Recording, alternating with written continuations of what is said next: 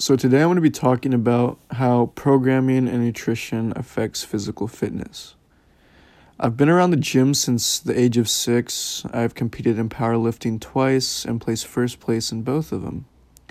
I've always enjoyed other people's opinion on fitness just so I can learn more about it. The gym has always been a passion of mine and has turned more into a way of life than an actual hobby. With this project, I hope to expand my knowledge on nutrition and different kinds of physical fitness and their cause and effect.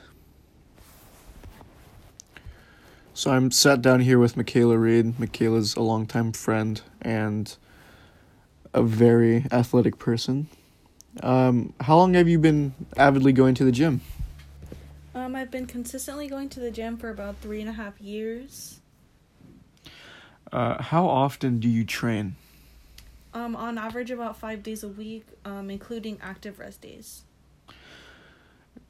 Do different types of fitness affect someone's health, such as cardiovascular fitness, bodybuilding, and powerlifting?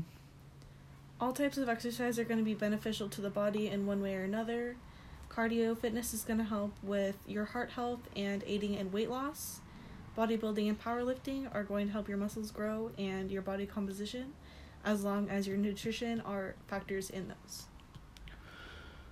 In your opinion, does programming a workout routine add benefits to a person's fitness? Following a workout program as an athlete is going to give them more confidence and feeling more prepared in the gym. How often should rest days be taken? What should be done on these rest days, such as hydration, stretching, or massages? How often you take rest days is going to depend on how often you train, how intensely you train. No matter what, on all of these rest days, you're going to need to hydrate properly, pay attention to any aches and pains that you might be feeling, stretch out properly, and prepare yourself for your week coming up in the gym. How would an athlete go about passing a plateau in the gym? Plateaus are often going to be mental blocks. Usually a push from a training partner or someone else in the gym is all you need. If it is really a physical aspect or limitation, then oftentimes an athlete's going to need to increase their food to get past their plateaus. Mm-hmm.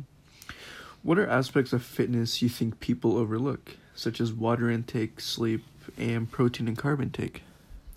I think that a lot of times people don't apply their nutrition and their training together. Without one or the other, you're really only going to get your suboptimal gains, so to speak. I think that a lot of people don't sleep enough and their water intake isn't, I don't know. Okay. How many times should people train a week? How intense should people train? That's going to depend on what kind of exercise you're doing and how intensely you want to train. I would say if you want to make avid progress, at least 3 times a week, at most 6.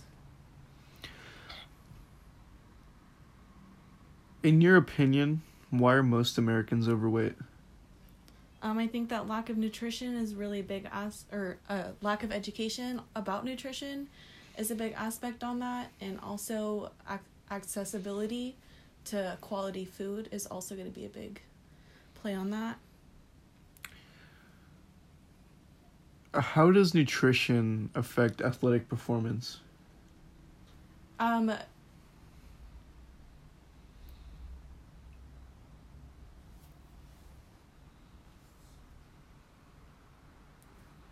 What you eat in your day is going to directly affect how you're feeling. That's going to be especially true in the gym. So if you're not eating well, you're not going to be performing your best. So always getting enough food and the right food is going to be really important. So basically you get out what you put in, pretty much, relatively. Yeah.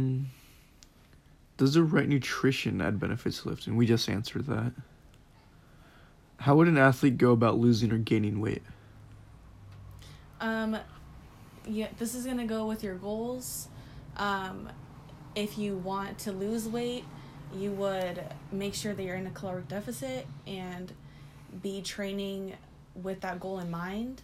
Maybe doing more cardio than somebody who wants to be gaining weight, who would be doing the opposite and eating in a surplus of calories and training probably primarily with weights. Mm-hmm. Is it true that getting in shape is mostly 80% diet and 20% gym? Yes, I would definitely say that's true, and I think that a lot of people overlook that. Okay. In your opinion, how do different supplements affect fitness? I don't think that supplements really affect people's fitness at all. I think that, especially if you're an amateur or even average gym goer, that supplements are not necessary at all. And I think that there's just a really market-driven kind of aspect there.